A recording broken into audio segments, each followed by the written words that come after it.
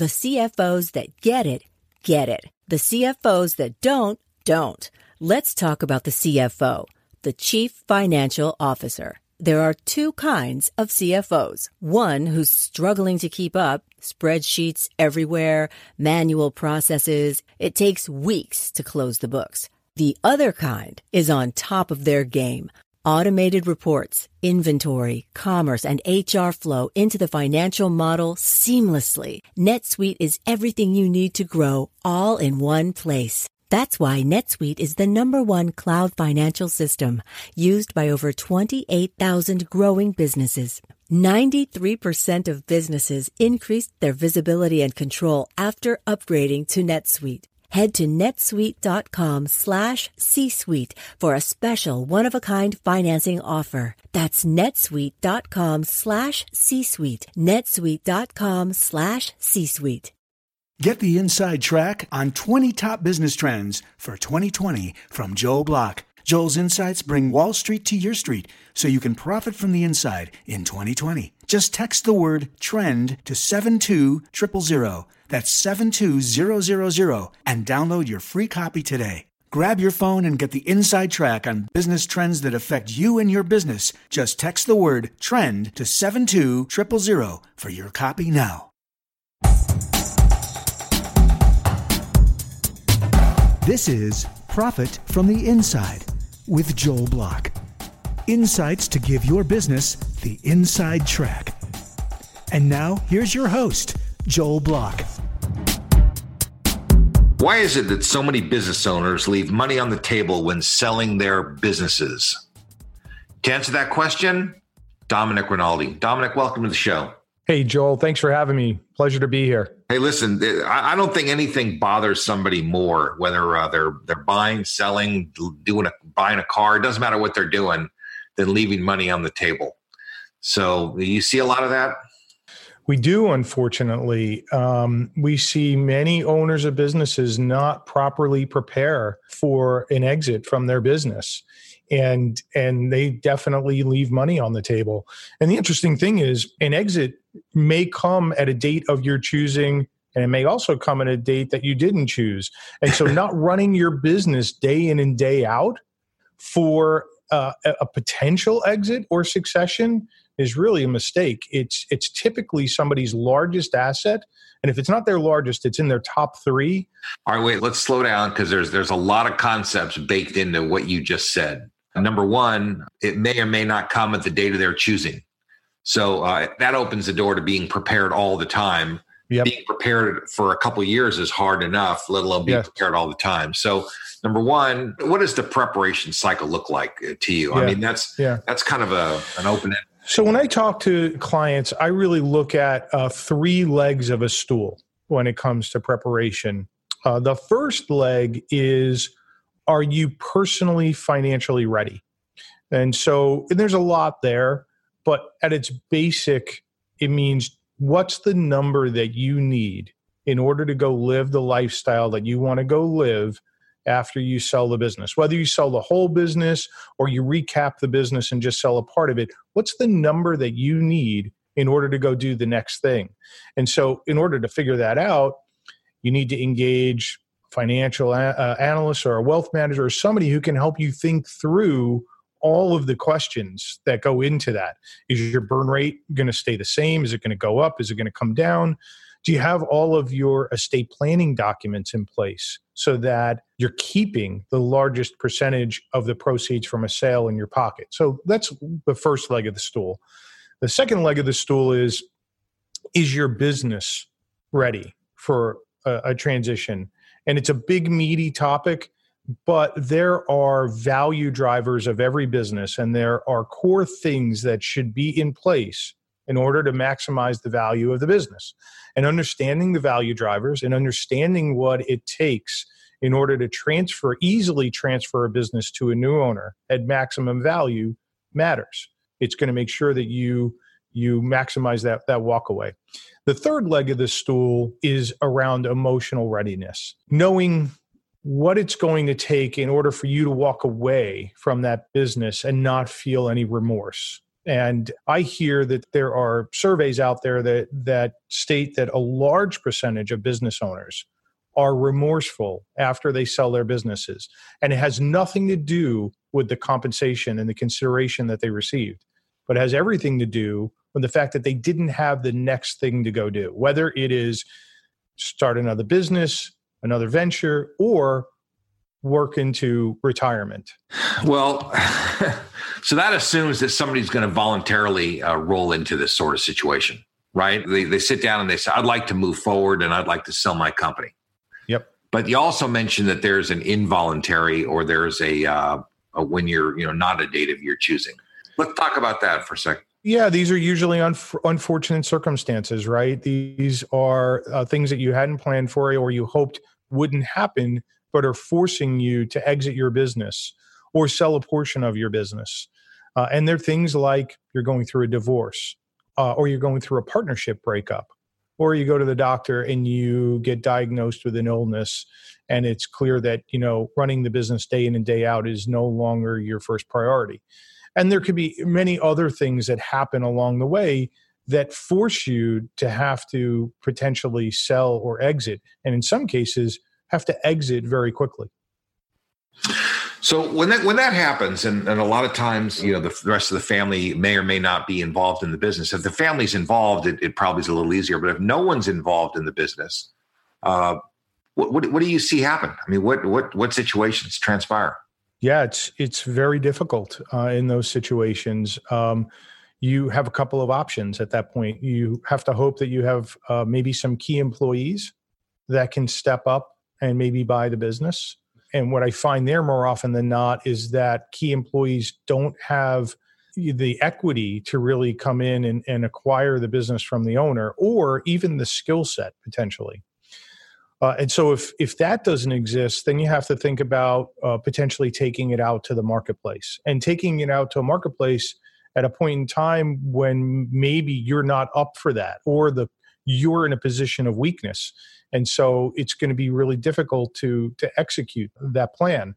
I had a situation, and I did an interview on my podcast where I talked to two sisters whose father had been diagnosed with brain cancer. One of the sisters sort of worked in the business. The other had nothing to do with the business and didn't even live near the business. And there was a 5-year lag between the time that the father was diagnosed and he passed away. So they had 5 years to think through the transition and succession of that business. And what's really interesting in that interview was that the owner of the business took care of everything personally and buttoned up his personal estate very well, but refused to really do the things that were necessary to have an orderly transition and succession of the business, and literally died. And the daughters had to pick up the pieces and didn't have a roadmap for how to run that business. And the outcome was not good. We got the business sold for them, but the outcome was not good. And it was very stressful, to the point where one of the sisters got sick because there was so much stress placed on them. That's a really bad situation. I heard that episode, by the way. That's the one that I had listened to some time ago. And I thought it was a compelling story. And it really points to the fact that, number one, I'm a professional investor, which makes me a professional negotiator. And when a professional negotiator smells blood, the sharks come out. Did you notice that happened in that situation? I mean, Absolutely. Did people bid low and try to take advantage? Absolutely. They knew once they heard the story and they could see how the business was running or not being run, they put two and two together. And yes, that's a lot of what we had to deal with. And it was very hard as an intermediary to hold value for our client in what was clearly a situation that, was distressed. Well, the other thing, it's not only a cash discount that people would be looking for. They might be looking for financing terms that you wouldn't otherwise give. So, for example, why wouldn't the employees, they may not have the equity ready to go, but certainly you give them terms that might be favorable and gather a higher price. Right. But you also need an employee or somebody who can step up to the plate and run the company, right? And so they had some very skilled employees who had been with the business for a very long period of time, but there wasn't somebody who was going to be the leader of the company. So even if the employees were able to take it down from a financial perspective, they then had the additional responsibility of going out and find somebody that can run the business day in and day out, because there wasn't anybody that was capable. So that company didn't have a number two. Didn't have a number two. Yeah. No, and the family wasn't prepared to be the number two and step into the shoes, so they had to sell it to a third party. They tried, but quickly realized that they weren't up to the task, which is why they ultimately decided to put the business on the market. Yeah. So let's shift gears. What are things that that sellers can do? And and we can talk buyers or sellers, and you're an intermediary, so you see both sides. But what are things that sellers can do to maximize or optimize their sale prices? Yeah, so I would focus on the value drivers of a business, and there are many value drivers. But to hit on a few, and probably one of the most important ones is, as the owner of the business, are you the business? So does the business rely on you to make decisions, to be there? Are you actually part of a functional process? Are you selling? And if you are, you should work to remove yourself from any of those daily activities and put people in place that are doing that. Because the more that you can strategically, from a strategic vantage point, run the business and not be immersed in it day in and day out, the easier it's going to be to transfer to a new buyer, and the less risk there is for a new buyer, because you're not a cog in the process day in and day out. So I'd say that clearly is high on everybody's list as far as buyers go. So getting the owner out of the middle of the circle. What about? Do you see a lot of situations where the owner of these even pretty good size, $40, $50 million businesses are sort of using these companies as a personal piggy bank, and they're running a lot of personal stuff through? Absolutely. Yeah, absolutely. It's crazy what we see from a financial perspective, what people will put through the financials on their business. And, it creates two problems, right? So one is the buyer now has to jump through hoops to really reconcile whether or not some of those expenses that are being run through the business are personal or are they business related. And sometimes it's not always clear. There's a lot of gray in some of that stuff. But the second, I think, unintended consequence that it creates is now the banks need to sift through that, right? Because buyer needs to take the business to a bank and get a loan. And if there's all of this noise going on in the financials, the bank may not get comfortable with it. So the advice here to sellers is run a clean business, especially if you think you're going to be selling in the next couple of years. Run a clean business. It's going to make for an easier transaction, a faster transaction, which you want once you decide to sell. And it's going to allow the buyer to go get maximum leverage with banks, which means you're probably going to walk away with much more at the closing table. It seems like it's one of those pay me now or pay me later situations. You're either going to pay the IRS now, or you're going to pay for it out of your multiple that comes in the form of a sales price. Absolutely, that's absolutely right. And if you pay 35 cents on the dollar or whatever your tax rate is, right? Whatever you pay, if you recognize that revenue as profit, you're going to get multiples of that. So would you rather pay, 35 cents or get 3, 4, 5, 6, 7, 8 times that dollar that you recognized in profit? And sometimes it's a timing thing. But then as soon as we talk about timing, we go back to sometimes timing is not in your control. Let's talk about multiples. Let's talk about sale prices. What's the market? First of all, it's a moving target. These things change from time to time, I imagine. When you're helping companies to set pricing on sale, or if you're representing a buyer and you're looking at what a fair price is, give us some guidelines. Give us a little bit of the inside track. This show, Profit from the Inside, is all about strategies to give people the inside track. What's the inside track on pricing? Yeah. So look, AB, it's a dangerous conversation to have because multiples are all over the map. Depends on the industry you're in, how your business is doing, who the prospective buyer might be for your business, whether or not they have accretive value, meaning there's synergies and they can get rid of costs when they acquire. So there's lots of things that go into multiples. But I've been doing this a long time, and I would tell you that right now is an incredible time. If you're an owner of a business and you're thinking about selling your business, multiples, from my perspective, are at an all-time high. And there are so many buyers for good assets because there's so much money out there looking for a home. Well, so I'm not done asking questions about sale price and multiples, so I'm not going to let you off the hook just quite yet. It sounds like you kind of want to get off the hook, but let's keep going for a minute. No. If somebody has a subscription type business, that's got to be worth more than a transactional type business. Absolutely, all day long. So you go back to the value drivers conversation. That's a value driver. How much of your revenue is one time? Do you have to, get new revenue all the time? How much of it is a repeat? And then the other category is how much is recurring. In your subscription example, and you're going to get the highest. How much more is recurring worth than transactional? You could get another turn and a half of EBITDA, maybe even two, by having a recurring revenue business. And, we all look at software and software is sort of the outlier on the multiple range, but, their multiples are crazy. So if you're building a software SaaS-based business, your multiples can be, much, much higher than somebody who's, doing IT and it's, repeat business, but there's no recurring model there. Yeah. How about service versus manufacturing?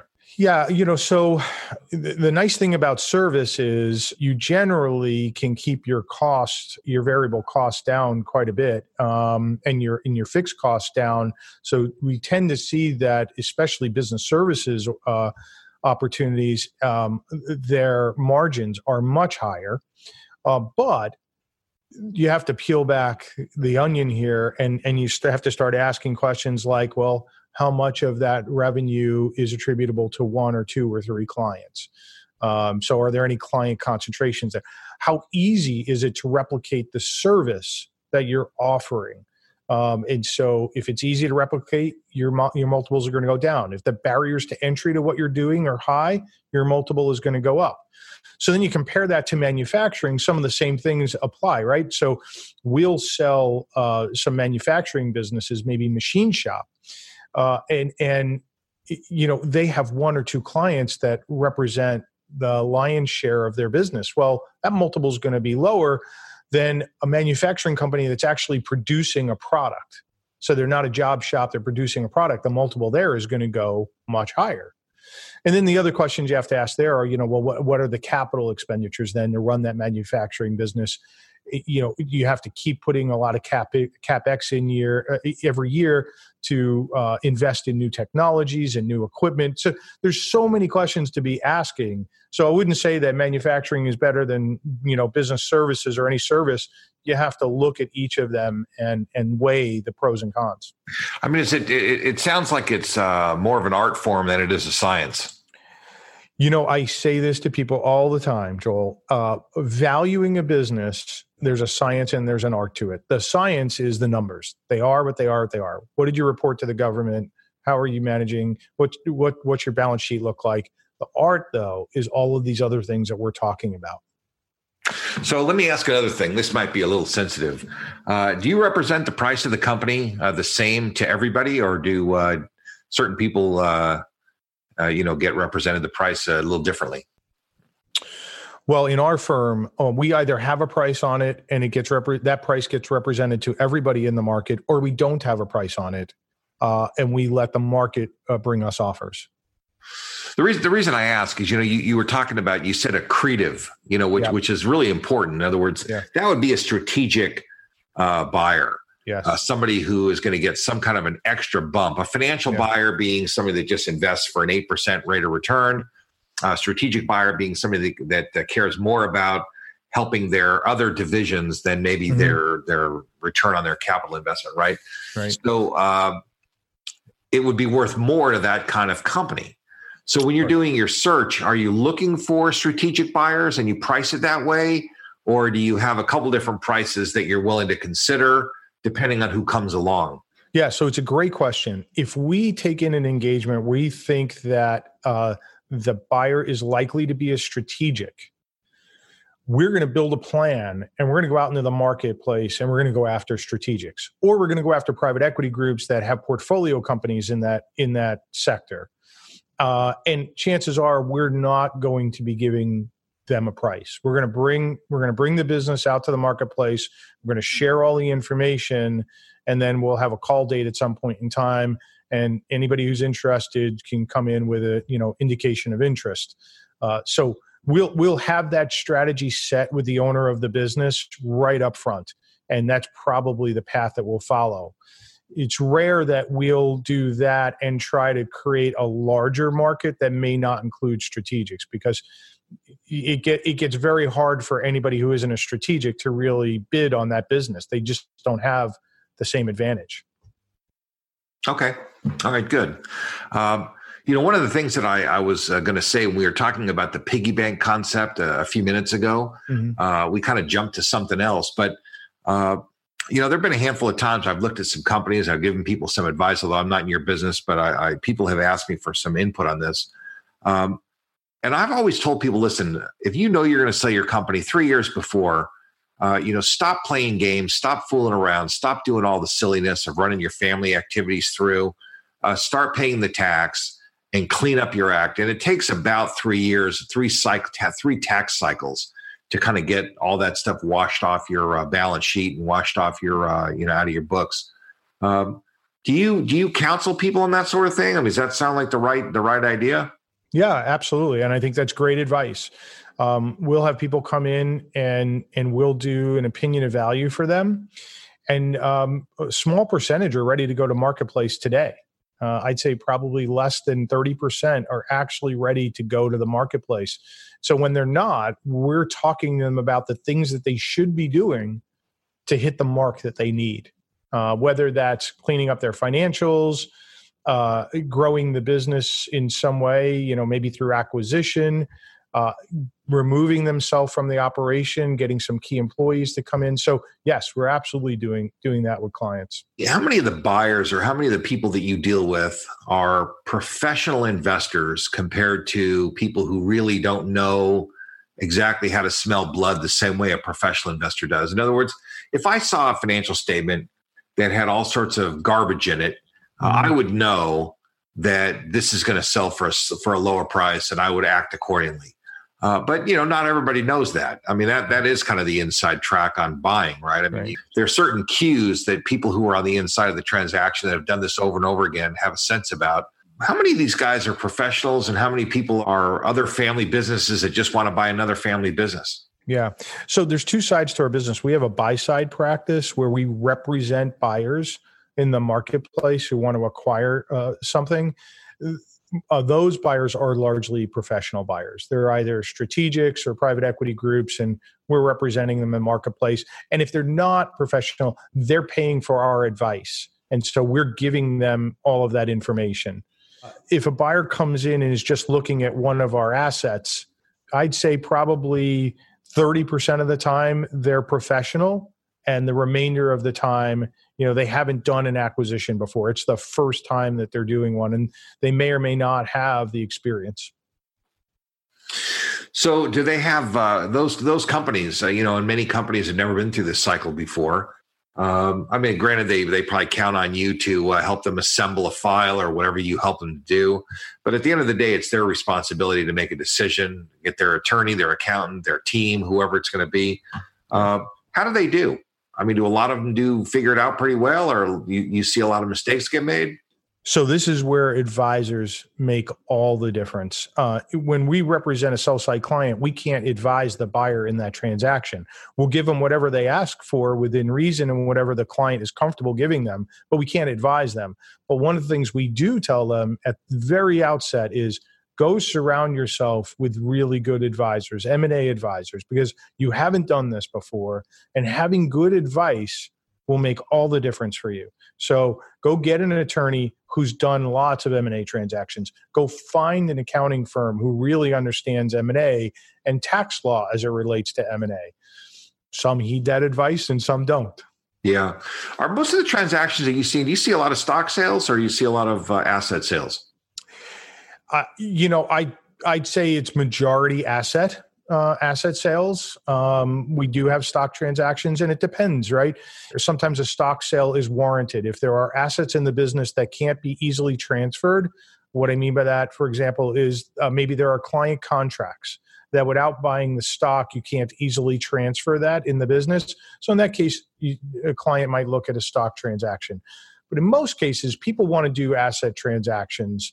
Buyers want to do asset transactions. One, they don't want the liability that was existing in that business prior to them taking over. And the second thing is they want the step up in the basis between the depreciated assets and what they're buying those assets for, right? So you can't do that in a stock transaction, but you can do it in an asset transaction. Which is exactly the reason that the seller wants to sell the stock. Yeah, exactly right. Exactly right. They have the exact opposite incentive, right? That's right. Tough situation.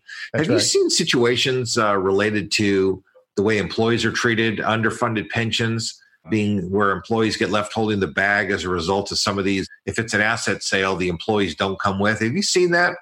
I don't see a lot of that. I really don't. I mean, when you look at a business, it's pretty rare in operating businesses where that buyer doesn't need those employees. Now, maybe they don't need all of them, but there's a lot of knowledge and experience and client history and vendor history, and that's a lot of what the buyer is buying. And my perspective on this is the clients are very important when you're buying something, but I think the employees are more important. They're the ones that are making it operate day in and day out. And so it's pretty rare that I see someone come in and make wholesale changes.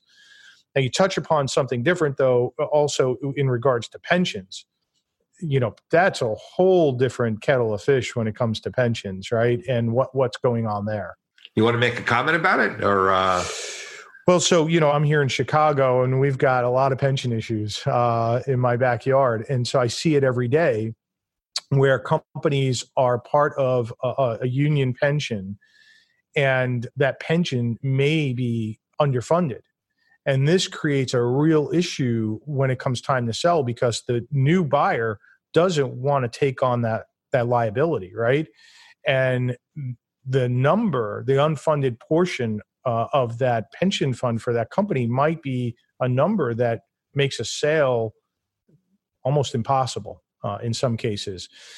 So what we're seeing more and more of is buyers coming in and saying, listen, I will keep the union, but we're not going to keep the pension. And you, Mr. Seller, need to pay off whatever the liability is. We'll keep the union, and then we'll offer a 401k to the employees going forward, but no more union pension, because nobody wants to have that potential liability that's sitting out there. So how are the unions dealing with that? I mean, the unions must be pretty upset, because the union pensions are a lot more favorable than 401k. Yeah, of course. And so it's a hard pill to swallow. Sometimes these pensions, these unions are playing ball, and sometimes they're not. I had a client 2 years ago that had an unfunded, their portion of the unfunded pension liability was greater than the value of their business. The union wouldn't negotiate with them. And as a result, my client just went BK, closed up shop, went BK, called it a day. And that didn't help anybody, because now all those employees lost their jobs. The union didn't at least get something, to attribute to the pension. And so I can't see how that was a good outcome for anybody, but they wouldn't play ball. Yeah, that's a lose-lose deal all the way around. But what you're saying is that there's a third party now that needs to come to the table and approve the transaction, the union. Yeah, well, if it's a union pension, yes, right? If it's an internal pension, no, but if it's a union pension, yes. Yeah, okay. Wow, interesting. Give us an example of something that you've seen happen. What's a strange thing you've seen happen? Something very, very unusual, a very irregular situation. This goes back a bit. and we don't typically have public-private transactions, but a while back, we had a public company come in and make an offer on a privately held company, and nice transaction for our clients. It was going to be a roll-up scenario for the public company, and things were going great. And we were about 2 weeks away from closing, and I got a phone call from the acquirer saying that they had received an SEC notice that my clients had actually bought the stock of the public company in advance of the transaction being consummated. That's insider trading. You can't do that. Yeah. And so, needless to say, I had to get my clients and their attorney. We had to unravel, those stock purchases, get back to an equilibrium, and then the deal ultimately went through. Thankfully, somebody caught it before the transaction went through. But look, my clients, whether they had no ill intentions. They didn't. They were just folks that didn't understand maybe all the legalities of doing that. They just thought they were being extra smart. It's really what it came down to. They were going to double dip. They weren't professional investors in any way. They weren't, doing this on purpose. But thankfully, it all worked out. But that was pretty strange. That was a couple of weeks delay. It was a couple of weeks delay to unravel everything and get the SEC calmed down. And I'll tell you what's amazing is that the SEC has their finger on the pulse so well that they could know that in advance. Well, what was it? The acquirer, the public company made a filing saying, of course, exactly, we're going to be doing this. Right, exactly. And then they go through the stock register and they look for all the transactions. Right, exactly. Yeah. Oh my God. Yeah, so it's pretty easy to catch if it's and that was yeah. That's amazing. Now your practice. So you're in Chicago. Do you work nationally, or are you pretty much restricted to your territory? No. We work nationally. In fact, we have some international clients. Right now, we represent 2 clients out of Singapore that have retained us to acquire businesses here in the U.S. On the buy side, and on the sell side, we're opportunistic. I mean, we largely do deals in our backyard in the Midwest, but we'll do deals wherever it makes sense. Hey, tell me, how does compensation work? How do you guys get paid? So on the sell side, we're going to get some, upfront retainer, and then we're going to get a commission based on a percentage of whatever the business sells for. And, that is all over the map, depending on the size of the business and the complexity of the business. And we'll usually deduct any upfront advance retainer against the commission when the business sells. And on the buy side, it works largely the same way. We'll take a retainer. Sometimes we take monthly retainers, depending on the complexity of the transaction and what they're looking for us to do, and then a commission upon an acquisition. You guys use a Lehman formula, or you use a flat scale, or how does it tend to work?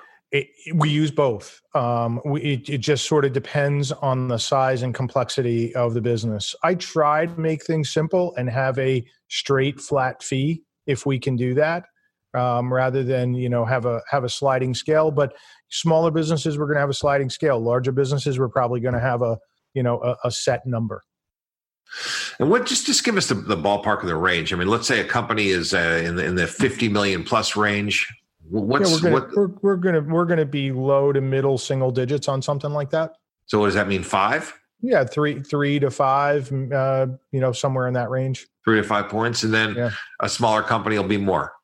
Oh yeah, for sure. Yeah, 5 to 10 potentially. Yeah, potentially. Yeah, and you guys are regulated by the SEC, right? FINRA or SEC. Do you operate under a license? We're not. We're licensed in the state of Illinois, but we're not operated under FINRA. But you're not. Yeah, because we don't really. Most of our transactions are asset transactions, and anything that we're doing that's a stock transaction is pretty small transaction. So what agency do you operate under? The Department of Real Estate in your state? Secretary of State. Secretary of State. Yeah. Because in California, it's either I think a lot of these guys are the investment bankers are. I'm talking about even the guys who do the smaller transactions, not the big ones. Yeah. There's I think Series 79 or something is what I always have understood, because I'm not licensed. I'm not completely up to speed on the California laws. Yeah. Okay. Some of them even have to register, I know, though, under the real estate. Right.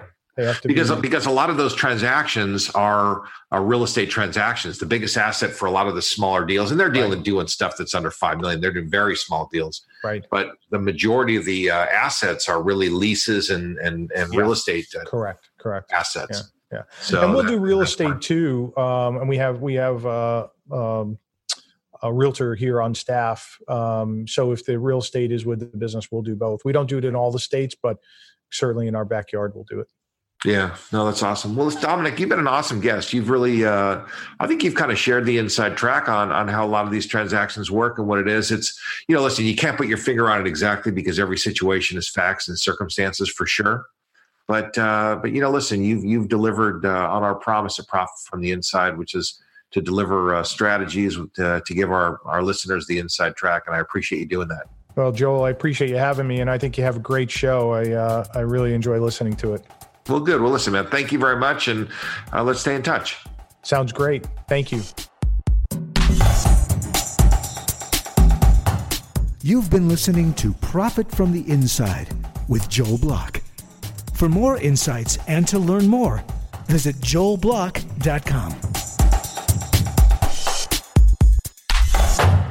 How about a shout out and a giant thanks to my podcast producer, David Wolf, and his team at Podcast and Radio Networks. Profit from the Inside simply wouldn't be what it is without David and his team. For more information or to learn how you can launch and produce your own podcast, reach out to podcastandradio.com. Get the inside track on 20 top business trends for 2020 from Joel Block. Joel's insights bring Wall Street to your street so you can profit from the inside in 2020. Just text the word TREND to 72000. That's 72000 and download your free copy today. Grab your phone and get the inside track on business trends that affect you and your business. Just text the word TREND to 72000 for your copy now.